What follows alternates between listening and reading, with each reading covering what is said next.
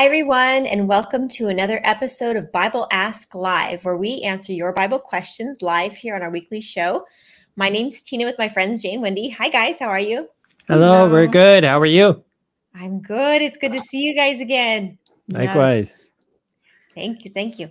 And we want to welcome all of you, our viewers out there, whether you're watching on Facebook, YouTube, Twitch, and tonight we're starting on Instagram too. So welcome to everybody who's out there on all of our social media platforms. We just are so grateful that you decided to join us this evening, and we can open up God's Word to answer your Bible questions.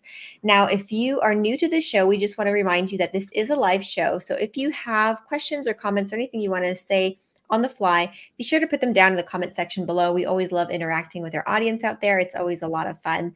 And we're so blessed because we get to talk to people all over the world. So it's just a blessing to be able to interact and hang out with you guys out there, our audience. And if you're returning, we just want to thank you for joining us again. And be sure to tell us hi and ask a question or make a comment or anything you feel like sharing with us tonight. We are always blessed by your guys' input. So before we start, though, we always start with a word of prayer. So Jay or Wendy, you want to pray for us? Let's do it. Heavenly Father, we thank you so much for this sacred time that we can now gather together in the name of your Son, and we pray your Spirit be with us all to bring us into oneness in your truth. And may we think, speak, be moved by, influence, and hear only your truth, your words. And this we pray in the name of your Son, Jesus. Amen. Amen. Thank you so much. Now, tonight we have a little bit of a different way to start the show. Usually we start by diving into our questions, and we do have questions that we're going to get to this evening, but we wanted to start with something just to kind of give a response to something that came across our path, and we just really felt the need to address it at the biblical perspective because it is such a serious issue or serious topic, and it's something that started or something that is streaming on a streaming service, and basically it's a show for children that basically says a different side of the Luciferian story. And so we'll go ahead and play it, and we just want to share what we saw and just kind of some biblical points to keep in mind when you're thinking about whether or not this is something that you or your family should consider as a form of entertainment, and maybe why it's something you should be very be warned about. Yeah, so the question here is, what's your thoughts on the new Has-Been Hotel show on Amazon? So this is something being marketed to families everywhere now, and seemingly for children, but you might want to think twice about that.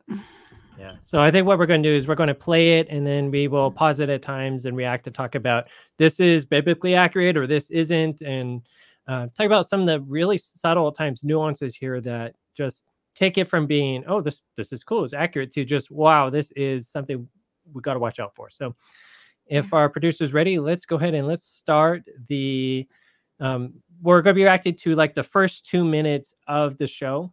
This is available on YouTube, so we're just going to play it, watch it, react to it.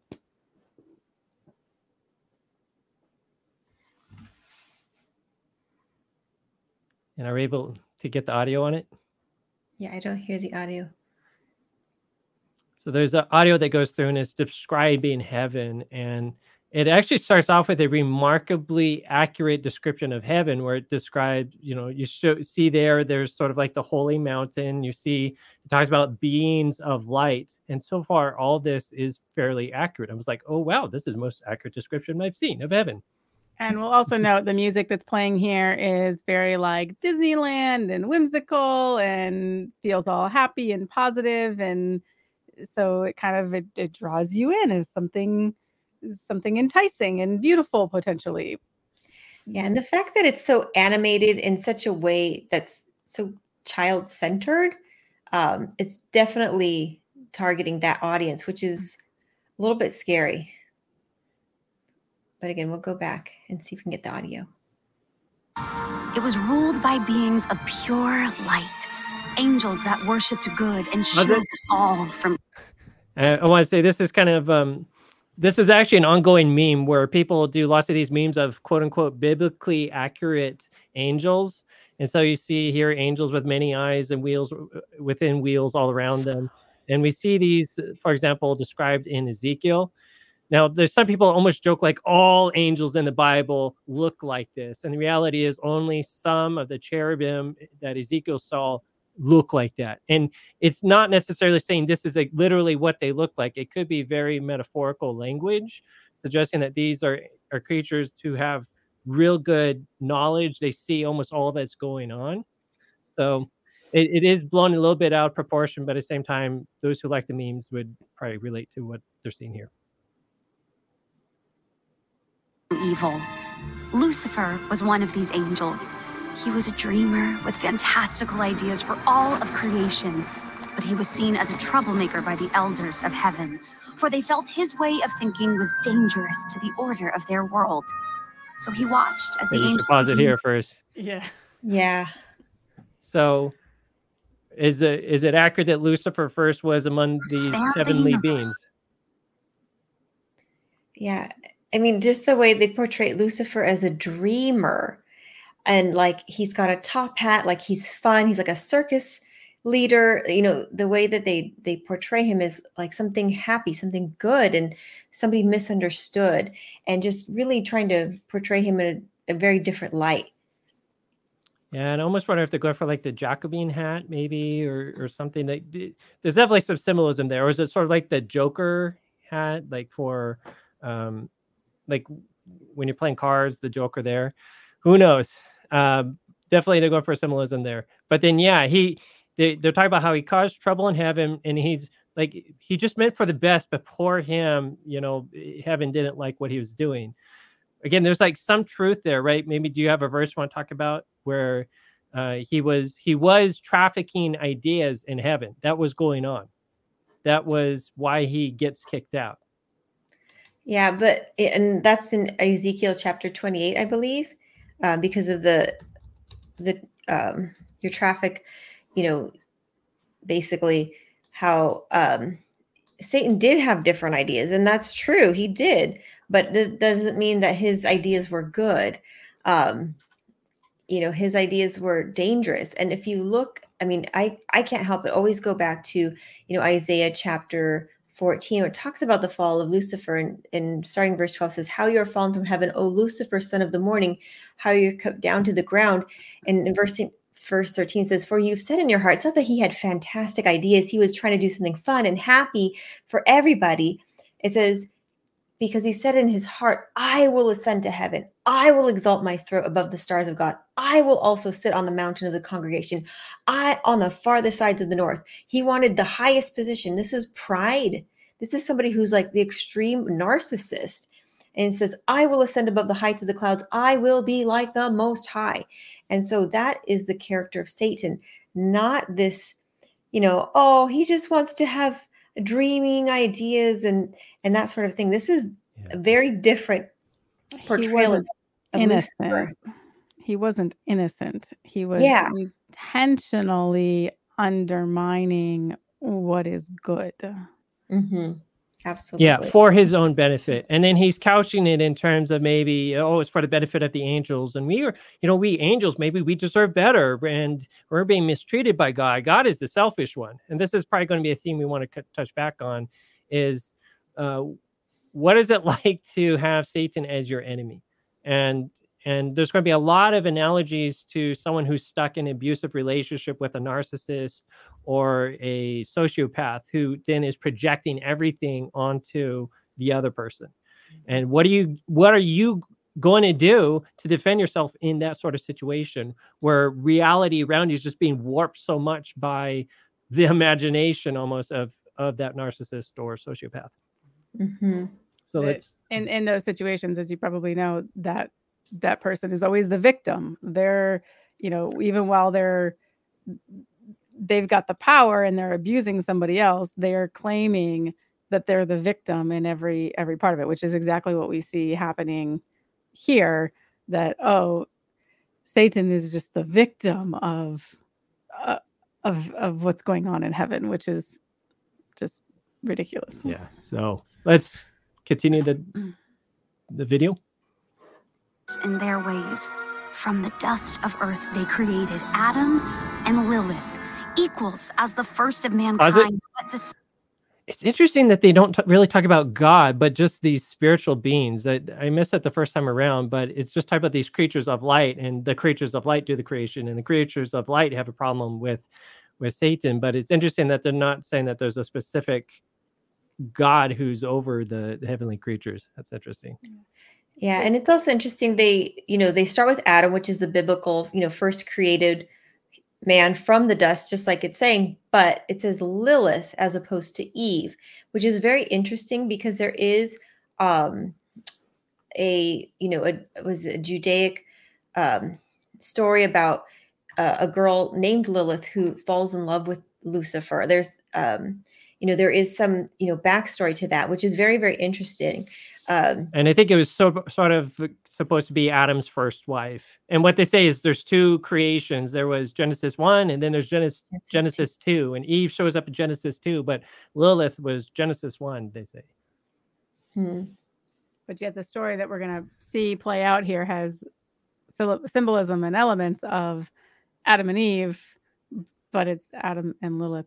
I also thought it was interesting that they just mentioned how they were created equal, that these two beings were created to be equal, which is actually a biblical concept. Men and women were created to be equal. So that piece is true, but it doesn't mean the same, but yeah. Equal. Yeah. But where they go with this now, we'll see. Yeah. And by the way, there is an article on BibleAsk.org about who was Lilith, so you could go research and read about that for more detail if you're interested in about Lilith. All right, let's keep going. Despite this, Adam demanded control, and Lilith refused to submit to his will. She fled the garden. Well, that's interesting right there. They have it so that Lilith is immediately the victim of a power-hungry Adam, which we don't see that in the Bible until God says, okay, now that sin has entered the world, we're going to have inequity between men and women. That's one of the curses of Genesis 3. But that comes after the fall, after Eve first fell, ate the fruit, and then tempted Adam to partake in it. But here, they make it look like almost the first sin was Adam here, and then poor Lilith now goes to be consoled by Satan, or Lucifer, sorry. Go ahead, continue. Drawn in by her fierce independence, Lucifer found her, and the two rebellious dreamers fell deeply in love. Pause it. Father. It's almost an oxymoron. Rebellious dreamers. Yeah, that's just, and it's glorifying, obviously, it's glorifying rebellion. And that's the thing, which is so dangerous. Again, if you think oh, there's some truth to this. Yeah, which is how a lie works, because Satan is a liar and the father of all lies. And you can't have a lie work without some element of truth to it. And so, they try to take, that yes, they were rebellious, but as if it's a good thing. Just like it says, cursed is he who calls evil good and good evil. But that's the way of Satan. He calls his evil of rebellion something good, which is what is so dangerous. And, God talks about, rebellion as the sin of witchcraft. It's so dangerous. It's enchanting. It's because, witchcraft invites you in. It's something that's mesmerizing. And so rebellion, it's ooh, what is this? It's something different, something interesting. It's something I want to get wrapped up in. And, that's what makes this such a dangerous thing to expose children to. It's ooh, maybe Lucifer actually there was something to this. It portrays it as something glorified. And again, that is so dangerous to a young mind. And the tonality here in particular, you listen to the music and the way it's spoken and the energy that's going, the spirit that is behind this. It is clearly a spirit of deception here, not of truth. Yeah, it's building sympathy for the rebels. Oh, this is a good rebellion. This is an honorable rebellion. And then it's interesting about this emphasis again of imagination. And we have to say there is imagination in Satan. We really got to give him credit to it. But it's the imagination that's used for lies. imagination that's used for destruction. It's never really used for good at all. Where God's imagination leads to creation of new worlds, to new life, to creatures. It's the complete opposite manifestation of imagination. And, there's forms of imagination that lead to delusions, and there is imagination that leads to creation. And this is more the delusional type of imagination. Yeah. That then seeks to bring others into the delusion. Mm-hmm. So let's go ahead and play it more. They wished to share the magic of free will with humanity, offering the fruit of knowledge to Adam's new bride, Eve, who gladly accepted. Pause it. Can you pause? Oh boy, this is where I got really upset when I saw that part. Yeah, me too. Because I was like, Satan did not introduce free will. God gave free will since the beginning. That's why God gave the tree of the knowledge of good and evil. It's as if Satan offered this. Satan didn't offer free will in any way, shape, or form. Are you kidding me? If God didn't give free will, why would we have it in the first place? And the whole point of having the tree of knowledge of good and evil there in the middle of the garden was to permit there to be free will. Because if there's absolutely no way for Adam and Eve to sin and go against God's commands, then there wouldn't be free will. But God put that tree in the midst to give them the ability to say, God, we want to rebel against you. We don't want to listen to you. We want to go against you. That's why it was there. And they flunked that test. And or exercise their free will in a way that was against God. And the irony of it is, as the Bible is clear, we will always have a master.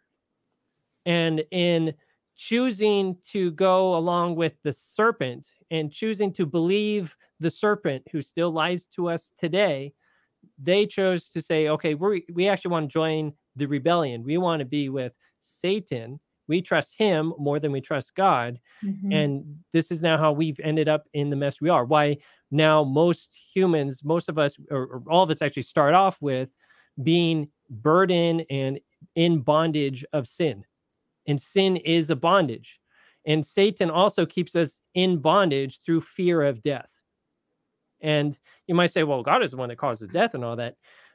But it's really Satan who's leveraging death against us and using the fear of death to manipulate us, as it says in Hebrews. And it's Satan who's the accuser, who's telling God that we all deserve to die. And it's God who wants to liberate us from our lust, from our uncontrollable bodily urges. It's God who wants to free us from it's almost counterintuitive. God wants to give us self-control that we may then come into harmony with his law of liberty. And so if you're just doing whatever you want, anything you want, just indulging everything, the irony is you're no longer in control. You're now a slave. Mm-hmm. And so Satan is trying to say, no, just do whatever you want. Please every urge you have. But that's like such the mentality of somebody who's addicted, Mm-hmm. the addicted person is like, I just need what I need. And it's like, but they don't realize that they're, they think, oh, I'm free because I'm, when they're doing these drugs or whatever, but, they're really not free. They're in total bondage. They're chained to that, that controlling substance. It creates a hunger that will never, ever be fed. Yeah. Whereas when we follow God's ways, that controlling substance. Yeah, you do get fed. You have a joy, which joy might never have the highs as high as, ecstasy, but it's constant, it's steady, it's there, and you don't drop down and have these horrible crashes and lows as well. So, most people live on this roller coaster that Satan takes us on, and most of it usually ends up down at the bottom.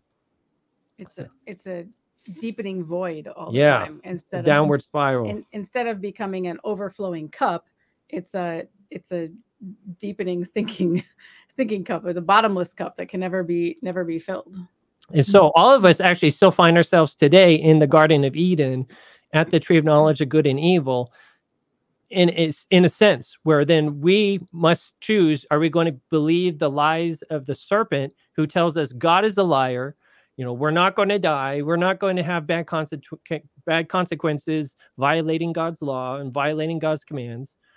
Or are we going to listen to God and trust God and what he says, which is going the path of rebellion will lead to our death and destruction? That's our choice even to this day. Who are we going to listen to, God or the serpent? Who's here, we agree, is Lucifer. Lucifer was the one behind the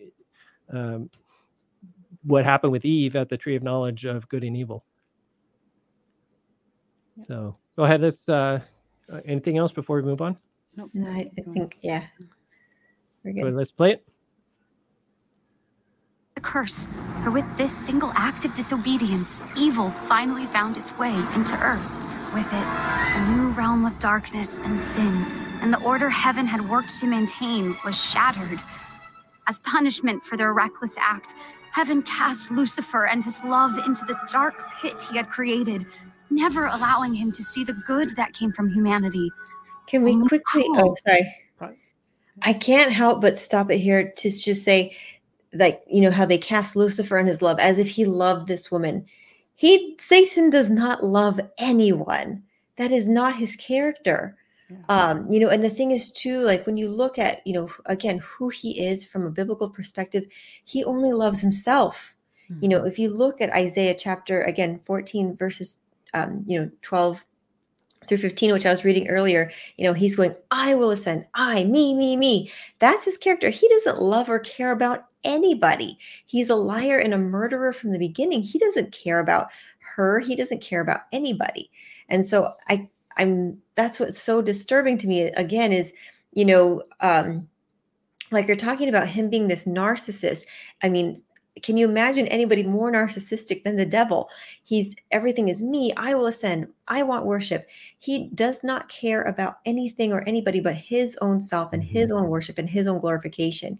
And so when you have, somebody like that, he has to then, like you're saying before, like he has to twist it as oh, I'm poor me. How dare you kick me out of heaven? Oh, I'm the victim. Like as if he didn't deserve it, as if he was wronged in some way, which is the biggest lie of all lies. And he had no idea that tempting Eve was going to lead to all this sin and death and destruction that we now see in the world. He had no idea.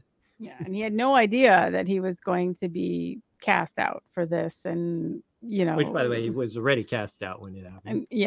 And this idea that he loves her only in the way that it's like usury. It's like it's predatory. It's not. Well, just the whole concept that a demon would have a relationship with a female. Like we actually talked about it last week, where there's no biblical evidence that demons have romantic relations or sexual relations at all with humans, or even with other angels or heavenly beings. Like that's not a biblical concept. All of them are portrayed as men. All of them more or less portrayed as being asexual. They don't marry. And the thing is too, like when God created Adam and Eve, like you read about in Genesis chapter 1, it says, in the beginning, God created, man, male and female created he him, male and female created he them. He created them in the image of God. Male and female, Adam and Eve were created in God's image. And so God never speaks of that about the angels, which is what is different about humans and angels. Like, we're less than the angels in that we don't have those, magnificent powers that angels do. We can't fly, we can't do certain things, but we have the power to procreate. And that's what makes humans different than angels. That's why we're made in the image of God, is we have that creative ability in us that God alone has given to us. And what's sad, which is so sad, and I see it so clearly as far as, how Satan just perverted, this gift of, procreation into something, what it is today, in this wicked and perverse generation that we live in. And it's just so sad to see, how that's been perverted. But I could see how, Satan would be so jealous that he doesn't have that ability that Adam and Eve had, that they were given, to procreate and, populate the world basically through the means that God has, sanctified in the holy, the holy union of marriage. And so you just see something so wicked. It doesn't show Lucifer married to this girl. He's just kind of like, oh, we're dreamers, we're just kind of doing our thing, and it's like, oh, we're just trying to be free and have ideas. But we've been punished wrongfully. But again, it's like the biggest lie of just feeling of Satan trying to portray himself as being this poor innocent thing when he is that couldn't be further from the truth. Delusions. Yeah, exactly. It's almost like a cult. like that's almost what I feel like this video is. This movement is with this almost like a Gnostic gospel portraying God as evil and Satan is really the good guy. It is kind of Gnostic, and maybe that's why there wasn't a specific God, but just beings of light. That is more Gnostic. And then I'm just thinking here too, like the brim hat. That strikes me more like they're trying to paint him as like a wizard or a sage.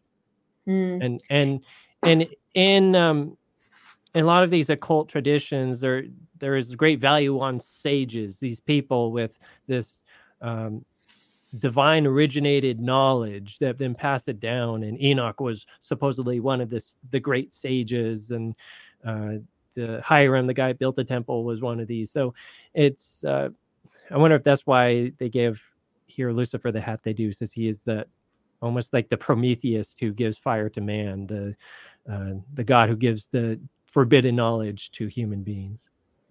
Definitely. Yeah. And almost like I've seen, those who practice voodoo, like the men who do that, it looks very similar to that kind of. Yeah, it does look like that too. Yeah. All right, let's continue. Yeah. And the wicked, ashamed, Lucifer lost his will to dream. But Lilith thrived, empowering demonkind with her voice and her songs. And as the numbers of hell grew, so did its power. Threatened by this, heaven made a truly heartless decision. Pause. That every year. Pause. My goodness.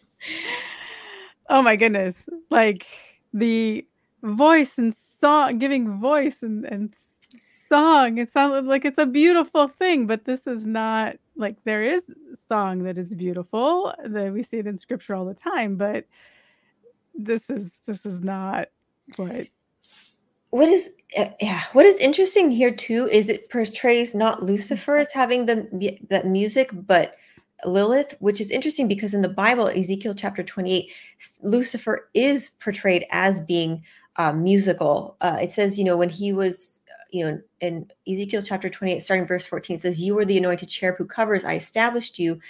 You were in the holy mountain of God until iniquity was found in you." And and it talks about that your pipes, like he had pipes built within him. He was a master of music. Lucifer had a great musical ability, not this Lilith that they're portraying, which is just interesting that they're just being obviously unbiblical in their description of how Lucifer operates. And then to call heaven heartless. Yeah. Are you kidding me? For God so loved the world that he gave his only begotten son, that whosoever believes in him would not perish, but have everlasting life, to save people from this sin, to save people from hell and darkness. Like, how is God in any way heartless?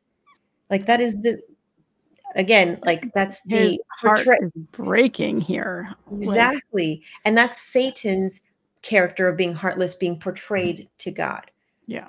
Projected onto God. Mm-hmm. And yeah, we'll talk about it at the end. But again, if you're God and if you're being falsely accused, and basically Satan's projecting all his evil onto you, how would you prove to the universe that Satan is the liar, that he is the one who's causing trouble, and you really honestly do mean good for the whole universe? How would you do that if you're God? Think about it.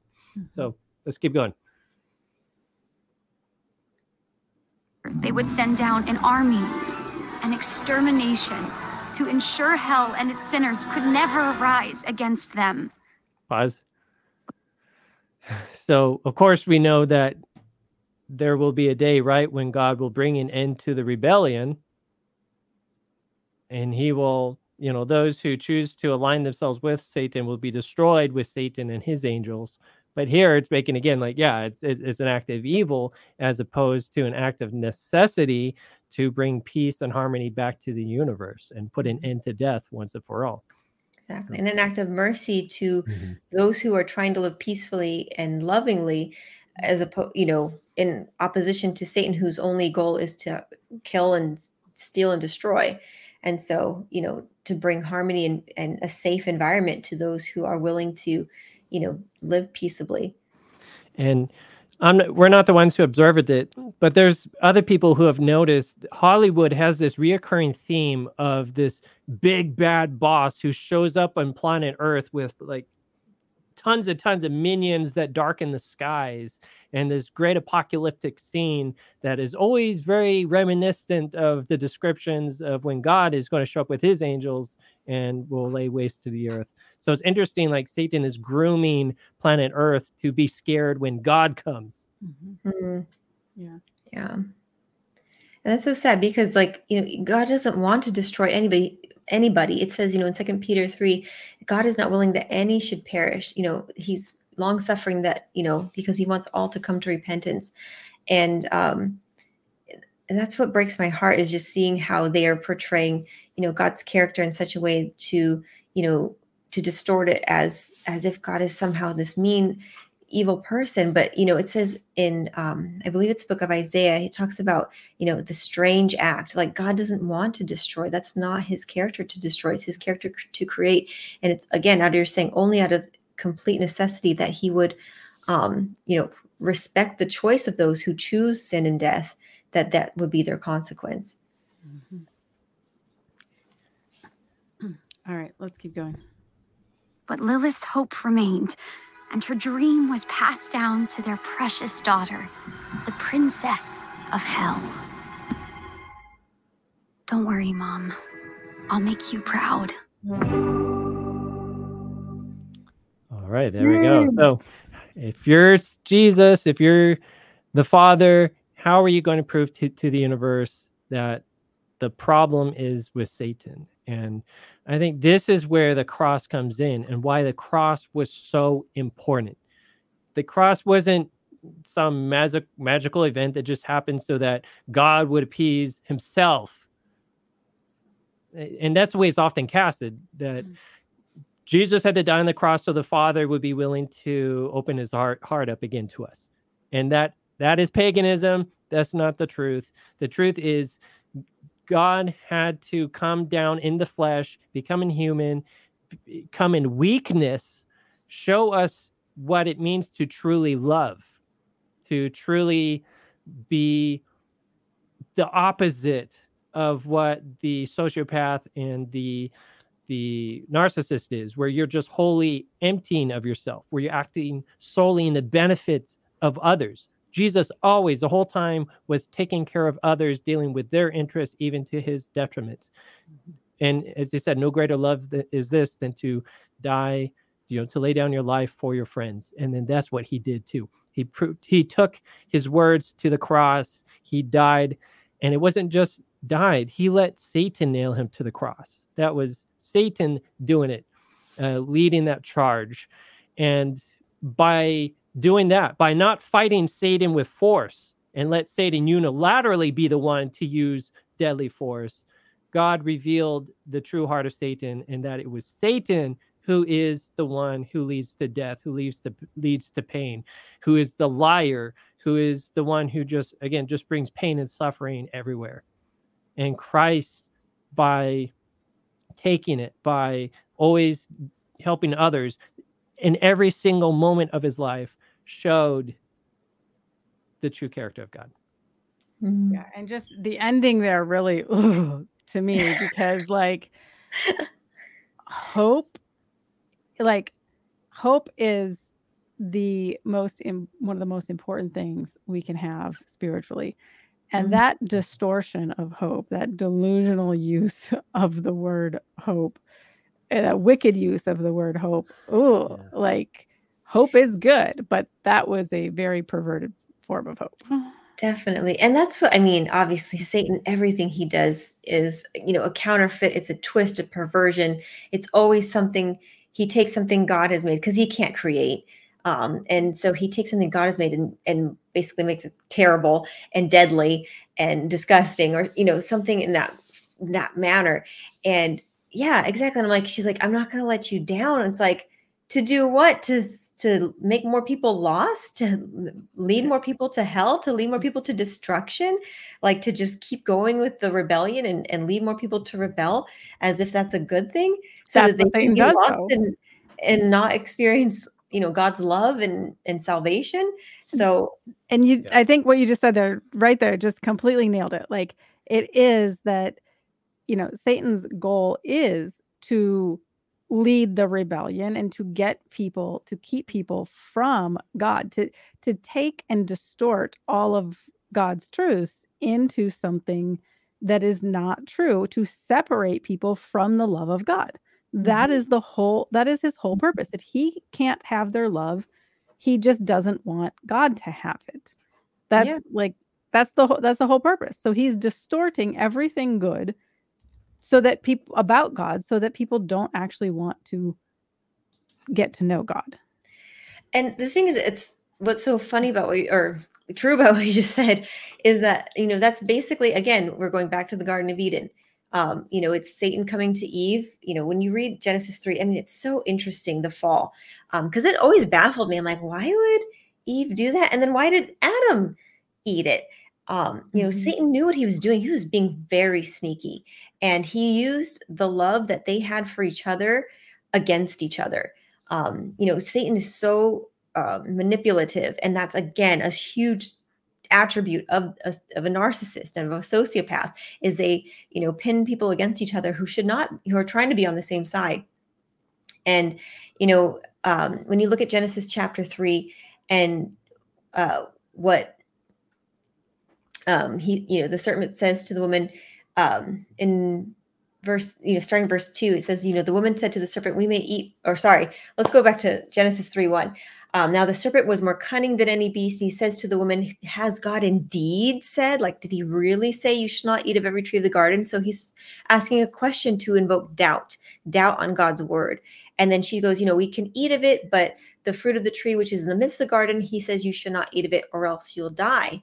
She says also, she adds touch it, which, she was kind of adding a precautionary thing, which was not a bad idea, but, she's probably being overly cautious for a good reason, lest you'll die. And then he says, you will not surely die. So he's calling God a liar. And, he says, for God knows that in the day you eat of it, your eyes will be open and you'll be like God, knowing good and evil. So again, he presents, something good coming out of this rebellion, something good coming out of disobedience. And the woman, she starts to think, it's not that she's thinking, as much as, I want to know more, but also he hit in her heart the doubt of God's love towards her. And when you start to doubt that God really loves you, that's when you will fall every time, because why would you serve a God that doesn't love you? That doesn't make any sense. Yep. But, and so Satan knew exactly what she needed. He knows that women, are a big part of what we need in life. We need to be loved. We need that love in our hearts. That's, crucial to our mental, physical, spiritual, everything, well-being. And, so he attacks that. And in so doing, that's where she's just like, okay, I will give in to any, she's looking for love now in all the wrong places. And she, partakes of that fruit. And then she goes to Adam, who, sees that she did it. And he's just like, you know what? He loved Eve so much. He did not want her to die and him to live on. His love for Eve was what, motivated him to partake of that fruit. And so you see, again, Satan knew exactly what he was doing. He was manipulative. He was, selfish, and he was just a big liar. And so again, like, you can't, I'm sorry, I have no,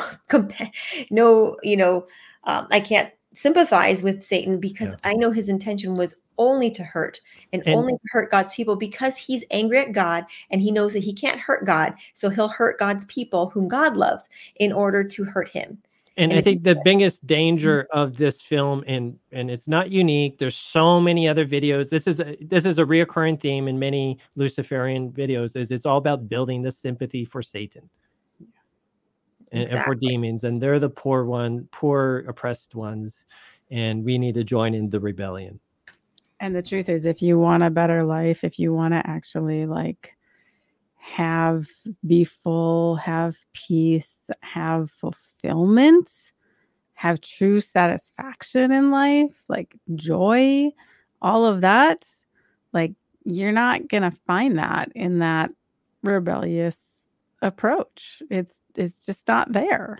You're only going to find that when you realize that that's a dangerous route to go down and decide to go to God instead. Yeah. Mhm. God's ways of love and selfless giving to others is the only way that all of us can peacefully coexist and find true happiness and have life abound. It's the only way. And that's why God requires it, because that is the only way we can all be happy, all have free will, and coexist for eternity. Exactly. And it's so beautiful that, when God says, somebody asked Jesus, what is the greatest commandment? And Jesus, says there's actually two. One is to love your God with all your heart. And, the same is, just as important to love your neighbor as yourself. And so God's law is based on love and unselfishness, and not on this rebellion of, I'm free to do whatever I want.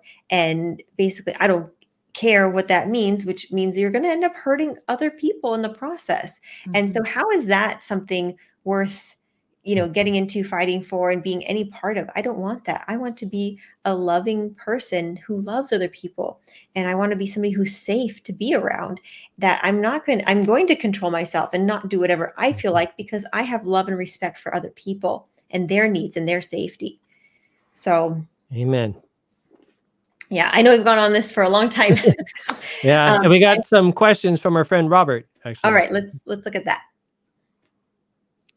All right, so first question here. So Robert said, comment. Happy Sabbath, Tina, Wendy, and Jay. I hope you guys have been great. I miss you guys, and may your Sabbath be filled with joy. Amen. Thank you so much. We hope yours is as well. And his question is, my first question is, when did the New Testament and the New Covenant start? Is the New Testament and the New Covenant the same thing? My friend had asked me this, and I had the same question. I can quickly answer this, if that's okay.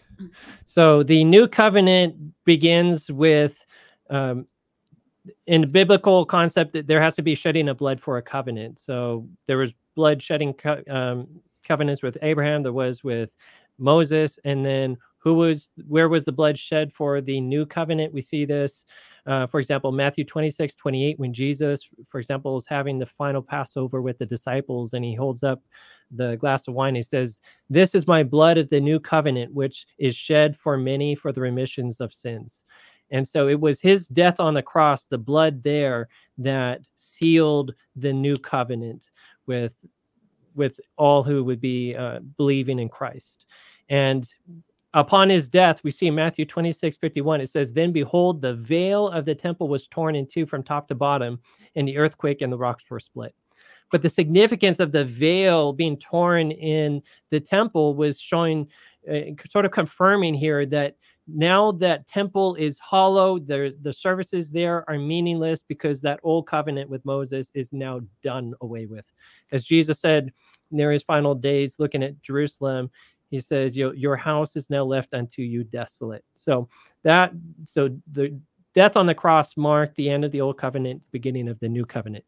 Now, when does the New Testament start? Well, New Testament and covenant more or less mean the same thing. That's what we're talking about. But if we're talking about when did the books start being written, then that would be, nobody has an exact date, but obviously it'd be sometime after Jesus's death and resurrection, going to heaven. So starting around 40 AD, we have some chances on the books being written. Again, we don't have exact dates. We don't even know which book was first.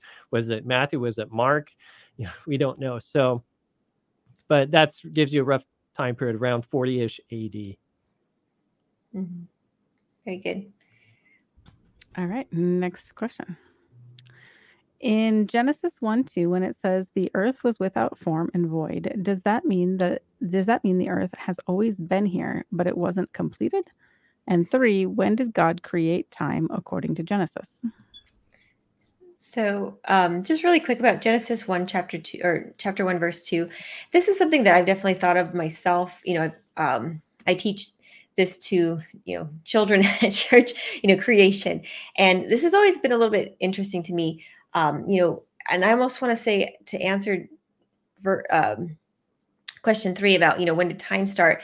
In Genesis 1:1, it says, in the beginning, God created the heavens and the earth. And that is the most basic thing, as far as the beginning of our time that, of this world, has God always existed? Yes, God is eternal. So God, never invented time, because was always in existence. But as far as time with us, it was, Genesis 1:1, in the beginning. And was the world here? It seems like there was something here. I don't exactly The know. waters. Yeah, whatever exactly. that meant. Exactly, like a big ball of water. I'm not exactly sure if there was, dirt, sediment, material within the water. We're not exactly sure. But there was some sort of water, yes, here. Like it says in verse 2, the earth was without form and void, and darkness was on the face of the deep, and the Spirit of God was hovering over the face of the waters. And so, people say, well, how was it, void, and without form, but darkness was on the face of the deep? So it was like, what I imagine is, it's like a big empty ball of water in essence. And, it didn't really have, like it's saying, a form. It was just kind of there and just kind of rough. It says in darkness, just like, a dark, deep ocean that you can't see anything. And I think we should be clear when we're talking about Earth, we're not talking about planet Earth, because that's how we modern Americans think, with our technology and science. But when the Hebrew is using the word that we translate Earth, it's the word eretz, and it could mean more like the ground, the land. So if the whole world was watery at the time, there's no land, there's no ground, it's unformed. I think that's kind of what it's getting at. It's water. And the water there especially has great significance, because it's sort of symbolizing chaos. It is the opposite of creation. It is uncreation. Exactly. And then, God stepping in, obviously the first thing he creates is light. He said, let there be light. And so, which in essence is kind of interesting, because, obviously God is light, he is light, but he brought light to this world, as the first thing. And I almost think he did that before the sun, moon, and stars on day 4, just to show that, he is light. He is the giver of light, not the sun, moon, and stars. God is the truth. He's the light. And obviously with light comes all the color, and, making the world something beautiful and vibrant. And that's what, God wanted to do. He wanted to make something, an environment that was, beautiful, happy, healthy, for his people. And you can only do that when there's light. And so it's almost like, I don't want to say this world was just like an empty ball of water that was just like in the corner of the universe. But in essence, like that's kind of the idea I get when I read Genesis chapter 1. And then God stepping in and saying light, and then, the firmament, air, and, the sky and clouds. And then, day 3, dry land, and day 4, sun, moon, and stars, day 5, fish and birds to fill the, the trees and the water. And then day 6 is, the animals and Adam and Eve. And the 7th day he rested. So. And then, going back to time, even physicists don't agree on what time is, and does time even exist as a fundamental concept. What I mean by that is, like for us, would we exist if there was no such thing as an inch and a foot? Wouldn't we still have dimension even if we didn't have a way of measuring distance? And it's sort of same thing, like time, like our concept of seconds and days and all that is an artificial construct we have to, we created this dimension for allowing time for movement to occur, but it perhaps it's a natural consequence of even just creating space and allowing things to move in space. And thus there is going to be a dimension of time, and it's not necessarily a separate thing that God would have created. If that makes sense. Yeah, it's so interesting. Somebody was talking about how it's time, space, and matter. Like, that's what existence is time, space, and matter. And all those three are just, blow our minds, because how do those come into existence? You can only ask a self-existent and holy God. So, and Robert, you have another comment below this, or question that I think helps. Yep. It says, also about my question about the day of creation, was the ocean created before the sun? I read that God was hovering over the waters in the void earth. Yeah. So it looks like from the Bible that the waters were already here. The water was already here, because you never hear God say, let there be water. He only says, let there be dry land on day 3, and let us separate the water from the dry land. And then he makes all the vegetation and food on day 3. In Genesis 1:1 is, in the beginning, God created the heavens and the earth. It intentionally does not say God created the waters that day. Mm-hmm. Which is kind of interesting, because when you look also in the Bible, and you look at, water, it's almost like life, like the living water. Like, look at Revelation chapter 22, it says, let anybody come and drink of the water of life freely. It's like God's just self-existent, because he in essence is water. Like his spirit is water, like he is life. But it's also interesting that water also means death and deconstruction. So you also read the Bible, there's a lot of examples of water, like Jonah, for example, being associated with death itself, and this concept of going down to the abyss, going down into the grave. So so it means both life and death, interestingly. Which is also interesting, because when you look at, the laws of thermodynamics, it says, matter can neither be created nor destroyed. But God is the only true creator, and he's the only one who can truly destroy. Which is, why Jesus says, don't be afraid of him who can, destroy your body, but just fear him who can destroy both body and soul in hell, which obviously only God has that ability to fully and completely destroy. And God is the only one who has fully that ability to create. So, it's like a hard drive. You could destroy a hard drive, and then God will say, well, as long as I had the cloud backup, you can never wipe out that data. Maybe so. Yeah. God could always bring us back if he wanted. Let's see, we got some more comments. Yeah, so we have a comment here from Gospel of John.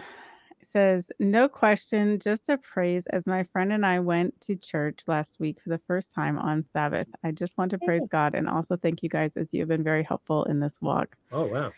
Amen. That's wonderful. Yeah, thank you so much for sharing that with us. I mean, we love to see people coming to know God more and more in their life. So, and we're glad you could find a friend to share that with. Yes, absolutely. And have the experience with. We pray your church gives you a good welcome. Amen. Yes. May God keep blessing you as you study his Bible and fellowshipping with fellow believers. That's wonderful.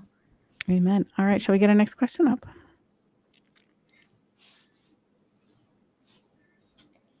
I know we have a list. All right, there we go. All right. So this one is from Carol. Why did God ask Hosea to name his child Jeziel? So in Hosea chapter 1, verse 4, let's go there really quick. And if you know the story of Hosea, it's kind of a sad story. Hosea was a prophet of Israel back before they were destroyed by Babylon. And in the story, Hosea is asked by God to go marry a prostitute named Gomer, and he has a child. And the first child's name, it says, then the Lord said to him, call his name Jezreel, for in a little while I will avenge the bloodshed of Jezreel in the house of Jehu.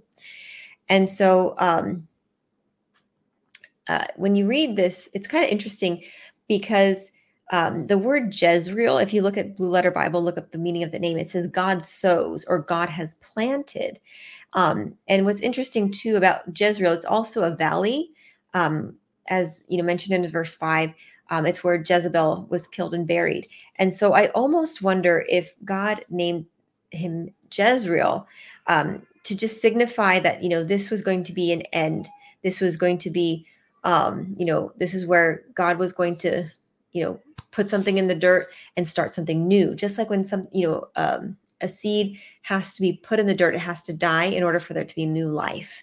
And so in the same way, Israel, as a nation, was spiritually dead at this point. They were, fully given to idolatry and wickedness.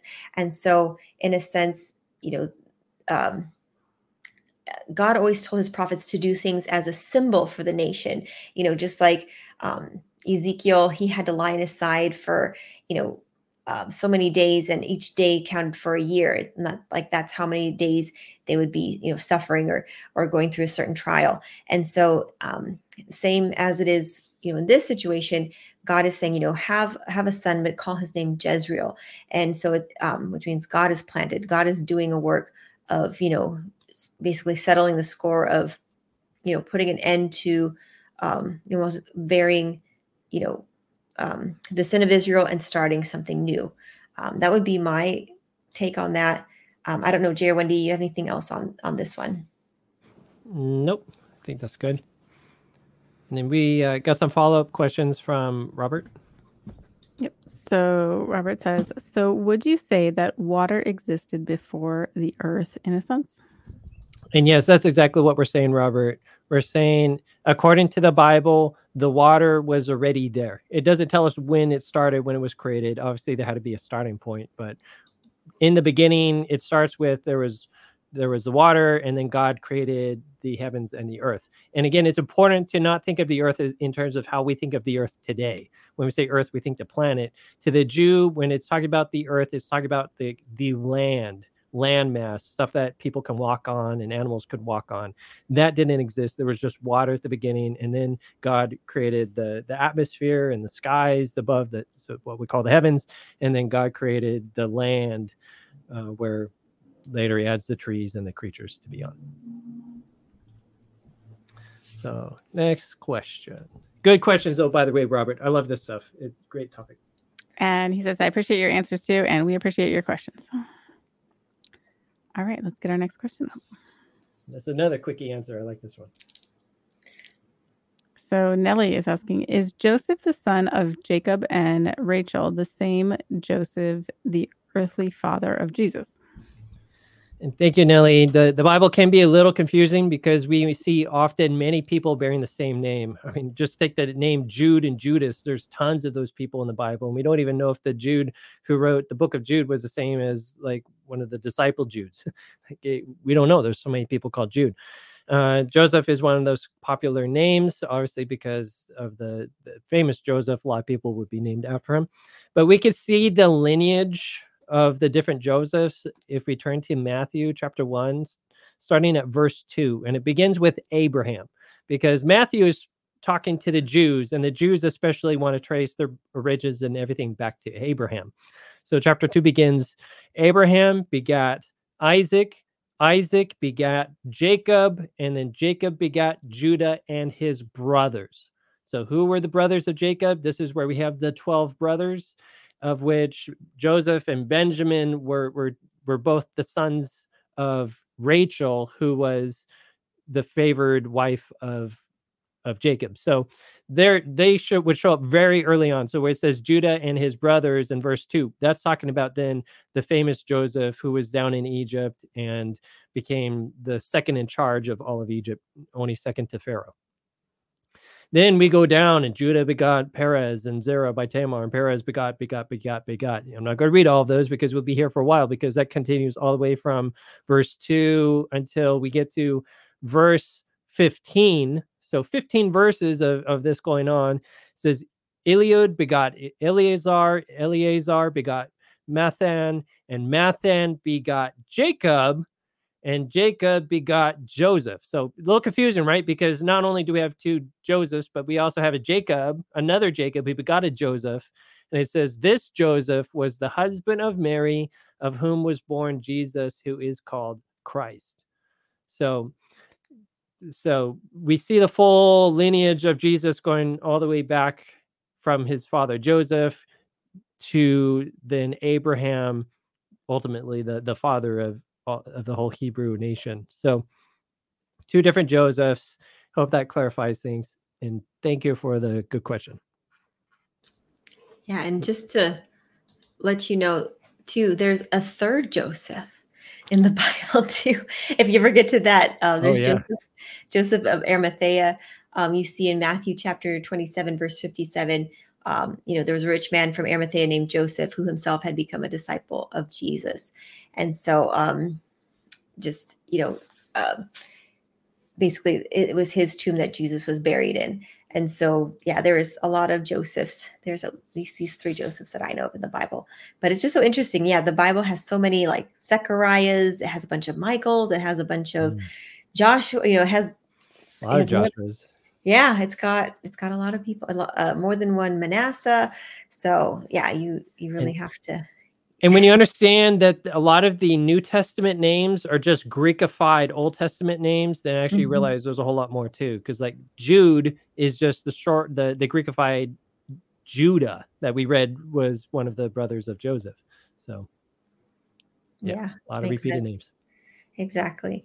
So I see we're at the hour. So I think we'll go ahead and close it for tonight. But we want to thank everybody for joining us tonight. We want to just pray that you were blessed. And if you were, we want to ask you to please be a blessing to us by liking and sharing our content. It just helps us to get God's word out.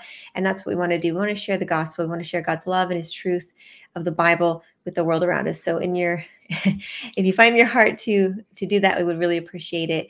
And if you have a question that you'd like featured on our show, if you have something on your heart that you'd like to ask us, be sure to go to our website, BibleAsk.org/live, and you can submit your question there.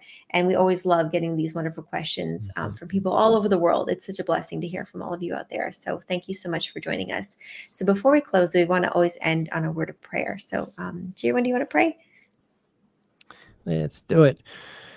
Heavenly Father, we thank you for this time we can spend together, and thank you for our friends who joined us, and pray a special blessing for all the viewers, and also a special blessing for our friend John, who has been going to church now on Saturdays. I pray that you will bless him with a wonderful church community that will be supportive and really help his spiritual life, and blessings from him, protect him from the attacks of Satan that often come when we try to walk according to your will. But please give a solid hedge of protection around him, and pray for all of our other viewers and questioners and people that you will continue walking them through your truth into the light of your life, the life of your light, and that we may all look forward to that day of your coming, when you come to gather your people to bring us into eternity, and eternity free of pain and suffering and death. And again, we just pray that as many people as possible can see your truth and see your love,